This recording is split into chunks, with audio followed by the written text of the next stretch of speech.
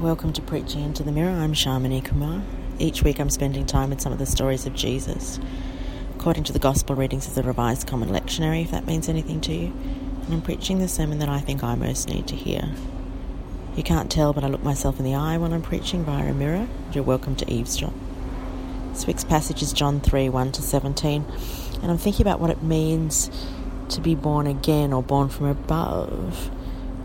And as part of that, I've been thinking about being born, because birth is a perilous process for both mother and child. There's pain, there's danger, and there's uncertainty, and there's a lack of control. So when I think of parenting, I feel fear, I feel a desire for order, and I feel disappointment.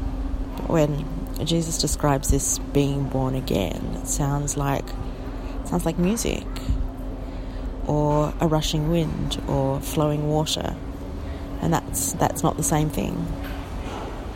I think it means that the parenthood of God, the new birth from God, is somehow more gracious and more in tune with chaos, and more free and more gentle and more wild than the way I think of parenting. I've always known that Jesus shows us God as a parent, and God as a far more gentle and tender and gracious parent than I can conceive of.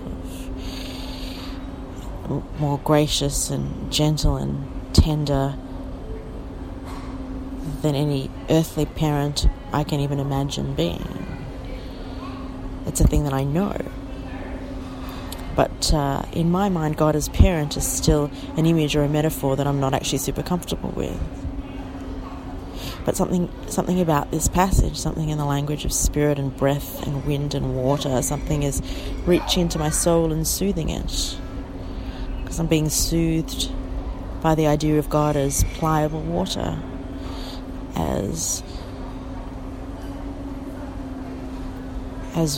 wind, as spirit, tender spirit. I'm being comforted.